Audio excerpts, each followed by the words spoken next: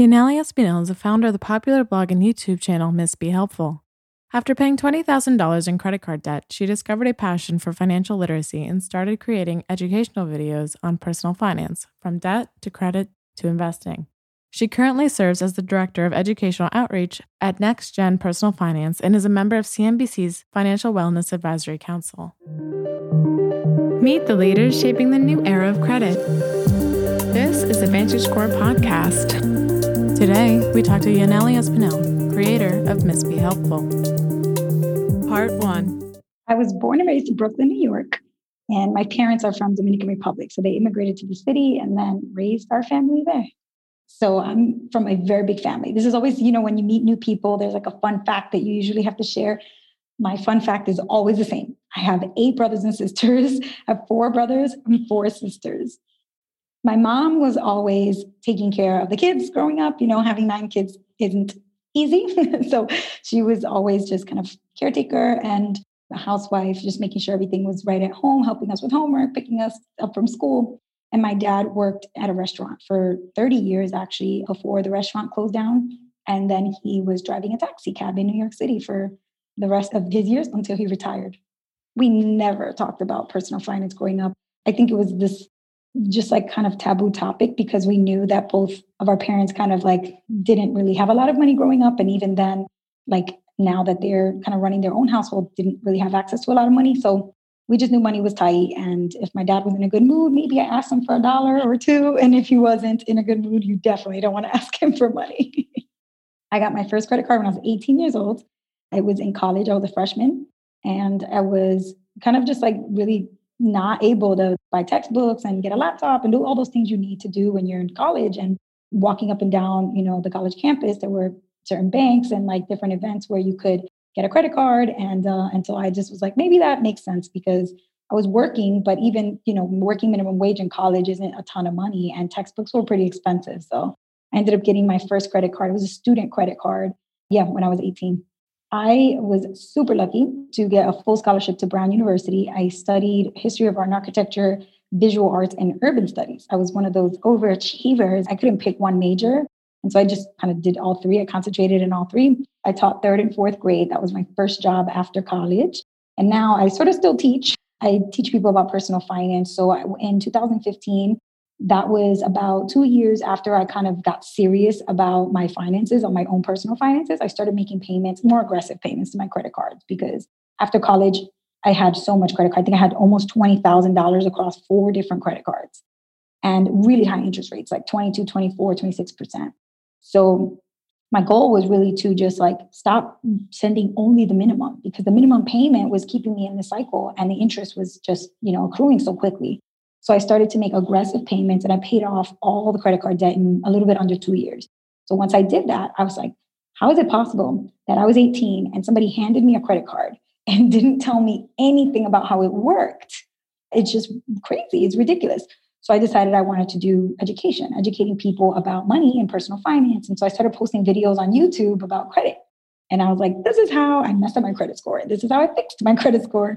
This is what you need to know about credit cards and your credit score. And so those videos started doing really well. And then I just started posting more content about beyond credit, like saving and investing and budgeting and just showing people like, hey, this is how a regular, normal, low-income kid could go to college, graduate, get a job, and actively prevent themselves from repeating the cycle of poverty. I was shocked, honestly, because when I posted them, I was like, oh, maybe I'll get like a couple hundred people to follow me, a couple hundred people to be part of this community where we all nerd out about money and like help each other find videos and links and resources. And maybe they ask me questions and I post videos in response to their questions to this little community.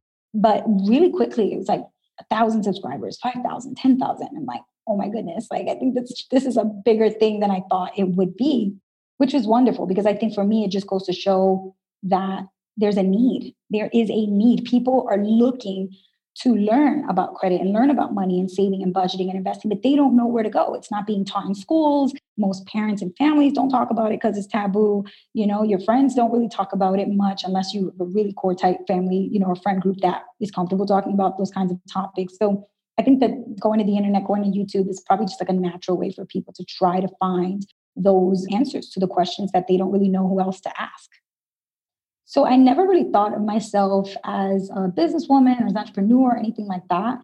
I just thought it was fun to make videos, and I like talking a lot. And I especially like talking about money and personal finance and telling my story. So I really just thought it was more just like a hobby, like bloggers and video content creators, they just post stuff for fun. But then recently there's this huge monetization around content that I saw sort of as an opportunity. I'm like, oh wow, so I could actually make money from educating people. And so I did make MissBeHelpful. The channel name that I have on YouTube is MissBeHelpful. I did get the LLC, MissBeHelpful LLC. And then I decided, okay, now I don't just want to focus on creating videos, even though that was the primary way for me to get information out there.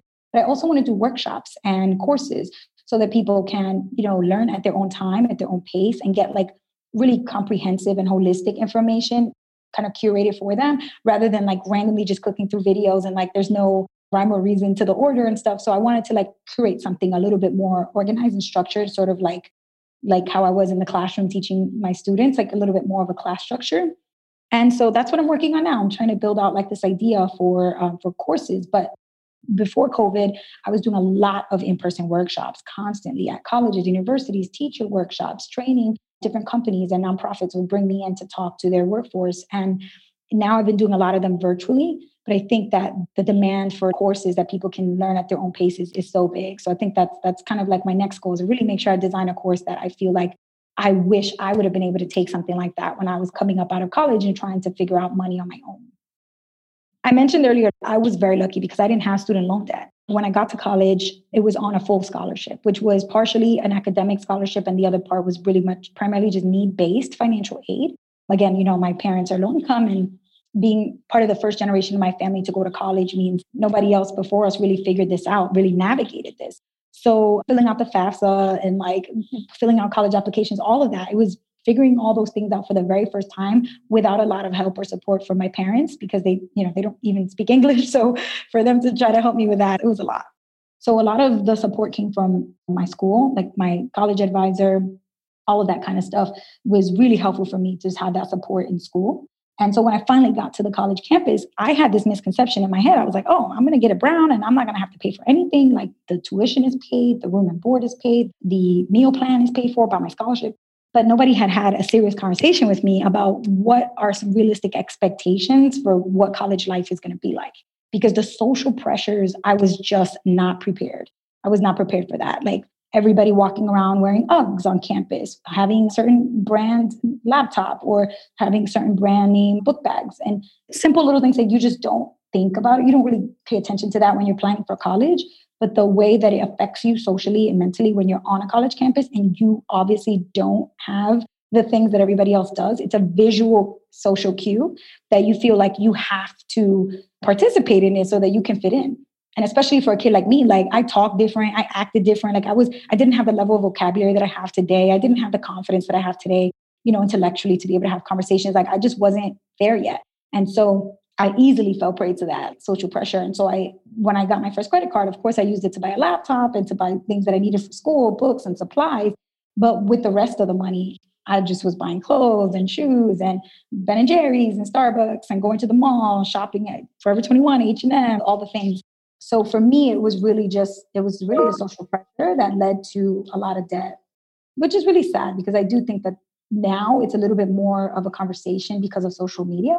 But back when I was applying to college in 2007, 2008, we weren't where we are today with social media. So people weren't really having conversations about social pressure and feeling like you have to keep up with those around you who may or may not be the same social class as you. So I think that now we're better positioned to have these conversations with young people. Whereas, when I was going to college and generations before me, maybe just weren't really positioned to talk openly about this stuff. So I was really, really good about deadlines. That's one thing with me, right? As a student who was really good academically in school, like I was nervous. I was afraid to like submit something late or to not study for an exam, right? So my homework was always in on time. I was very organized with my deadlines and things like that for schoolwork. And that transferred over, thank goodness, to my credit cards, because when I got my statements, PDF statements via email, or even back when I got printed statements in the mail, I would see that it said due date and minimum payment $25. And I'm like, all right, I have to make sure I send $25 by the due date. I can't miss that due date. So that discipline carried over from my academic setting into the credit cards and financial stuff, which was great for me. But making minimum payments when you have tens of thousands of dollars in debt is a sure shot way to keep you in debt for decades. So for me, that's the thing that I didn't realize, that by just making the minimum payment, I was trapping myself in debt longer and incurring, a lot of credit card interest rate fees. So I just didn't understand that. And I think once I finally learned that, I was like, okay, so I'm really not being very smart by sending the minimum.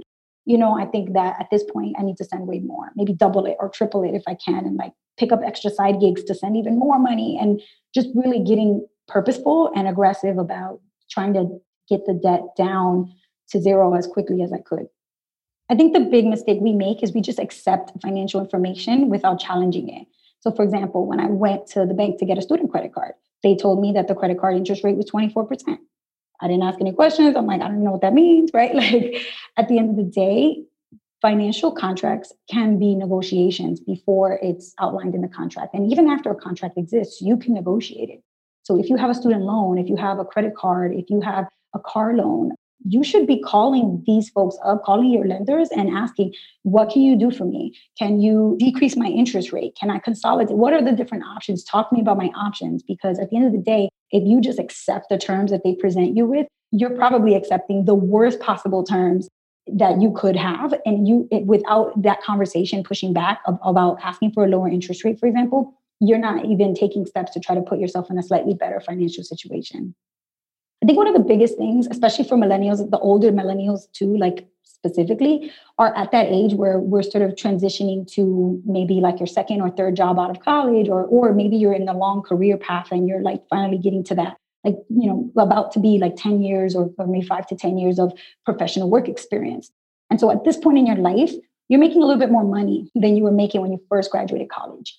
And the biggest mistake people make there, instead of pretending that you don't make more money and maintaining your budget and your lifestyle as if you had the previous salary that you got, what people do is they allow themselves to fall on prey to what's called lifestyle creep. So lifestyle creep is pretty much you get a pay increase and then you don't even feel like you got a pay increase, because every time you get an extra bump on your paycheck, you spend it. And so now maybe instead of going to restaurants that have like $15 to $20 price points for their entrees, now you're going to restaurants that have $30 to $40 price points for their entrees, right? Like you're just slightly elevating your lifestyle because you're like, I work hard. I got a little pay bump. I want to feel that pay bump. I want to, kind of reflect that in my life. I want to buy more expensive brands. Maybe I want to have a nicer car. Maybe I upgrade my cell phone to a slightly better one.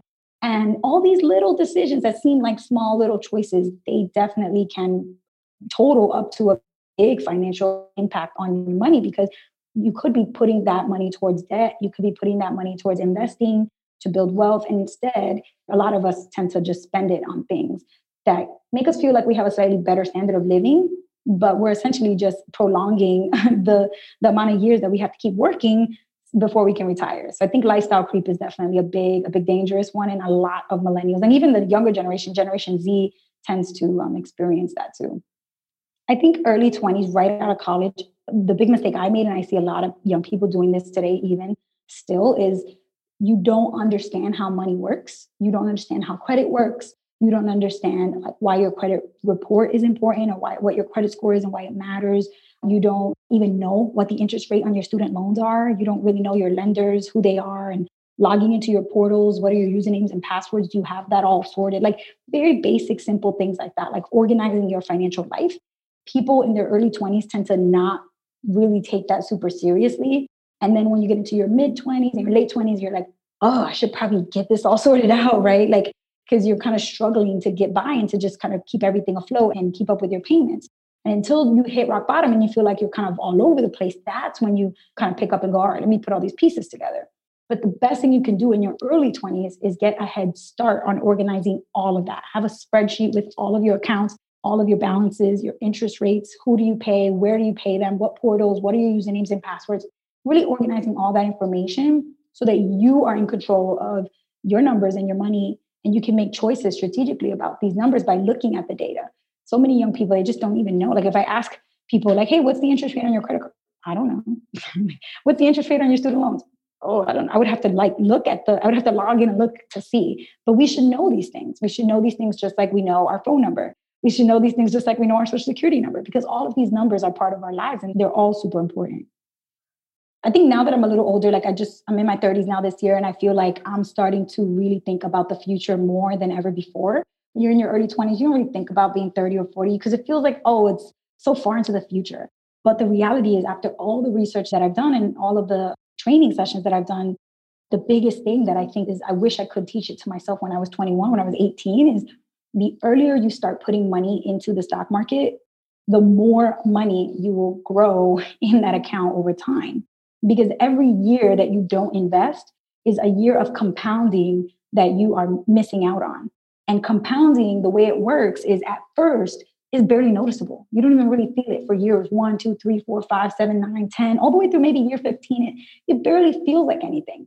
But once you get past year 15, year 16, year 17, now you're in year 20, that's when you start to see the power of compounding like crazy, the exponential effect of that growth. And so the longer you wait to start, the more you're delaying that 15-year period of time that you have to wait before you can see the effect of compounding. So if you start when you're 18, nice. Now you're going to see it in your 30s. If you start when you're 20, you're going to see it in your early 40s. If you wait till you're 30 to start, you're not going to see it until your 50s and 60s. And that's why most people have to wait to 60 and 70 to retire, because they didn't start investing until they were in their 30s or maybe their 40s. So if you're in your early 20s now and you have some debt, great. First things first, get a debt repayment plan in place, of course. But then the most powerful thing you can do is start setting aside a little bit of money from every paycheck and investing that money in the stock market. The reason why I say investing is so important first is because when you go to purchase things like a house or a car, big ticket items like that, the more cash you have up front, the less you have to borrow from a bank or a lending institution. And so credit to me is like super, super important, because you know that to buy a house or to buy a car, it's really hard to pay for those things. People don't have a giant pile of cash lying around to pay for those things up front. So that's why I always say, like, we'll start building that pile of cash then as early as you can, right? Investing is first. But I definitely think credit is up there. Top one, top two things that young people have to do as well, because ultimately you're going to need an apartment. You're going to need a car. You're going to need a house. And those things require a credit check. They require you to have a decent standing in terms of your financial credibility. And the best way to prove that you have a financial credibility is to allow them to check your credit report and your credit score. And so, as confusing as people feel like credit is, it's actually very simple. It is literally a number that tells them how likely it is that you are going to pay them back in the next 90 days. It's that simple, because they just want their money. If they're going to lend you money, they want to make sure they're going to get that money back. So they check your credit score, they look at that 3-digit number, and that number, if it's high, means there's a high chance that you're going to pay them back in the next 90 days when you owe them a payment. If that number is low on the scale, that's giving them a sign that you might not, based on your past payment history and based on what you've done before with other lenders, it doesn't look like there's a good chance that they're going to see their money back within 90 days when you owe it. So that is pretty much all it is. It's just a number that's indicating the likelihood of you paying back. So the best way you can make that number high is by always, making sure you make your payments. When it says there's a due date and you owe it on the bill, make sure you pay it on the due date, at the very least, that minimum payment, which is the reason why I think I was very lucky in college with my credit cards, because I didn't really know what I was doing, but I was afraid to submit something late. And so I really cared a lot about those due dates. And because of that, I have a squeaky clean credit history. So I think if the younger you are, the more serious you can take your credit history and never send late payments, never miss a payment. And if you're going to, like, let's be real, COVID impacted people a lot. And if you don't have the money to make a payment, don't ignore it. Don't run from it. Pick up your cell phone and call up that company and say, I am really struggling. I don't think I'm going to be able to make this payment. What can you do to help me out? Can we delay the payment another month? Can we lower the interest rate? Can we space out the amount into a smaller amount into a payment plan? Most lenders want to work with you because at the end of the day, they want their money back. And so however they can help you set yourself up to pay them back, they want to do that. They want to help you. I think a lot of young people, they tend to run from the problem, their bills, and if there's something's overdue or if they don't think they can pay something, they just like ignore the bill collectors, ignore the bills, ignore the phone calls. And that's a big mistake. So you got to lean in and make sure your credit is healthy by taking control of it and being an advocate for yourself. The views and opinions expressed in this episode are those of the guest and do not necessarily reflect the official policy or position of VantageScore Solutions. This podcast is brought to you by VantageScore Solutions, a higher level of confidence. Thanks for listening.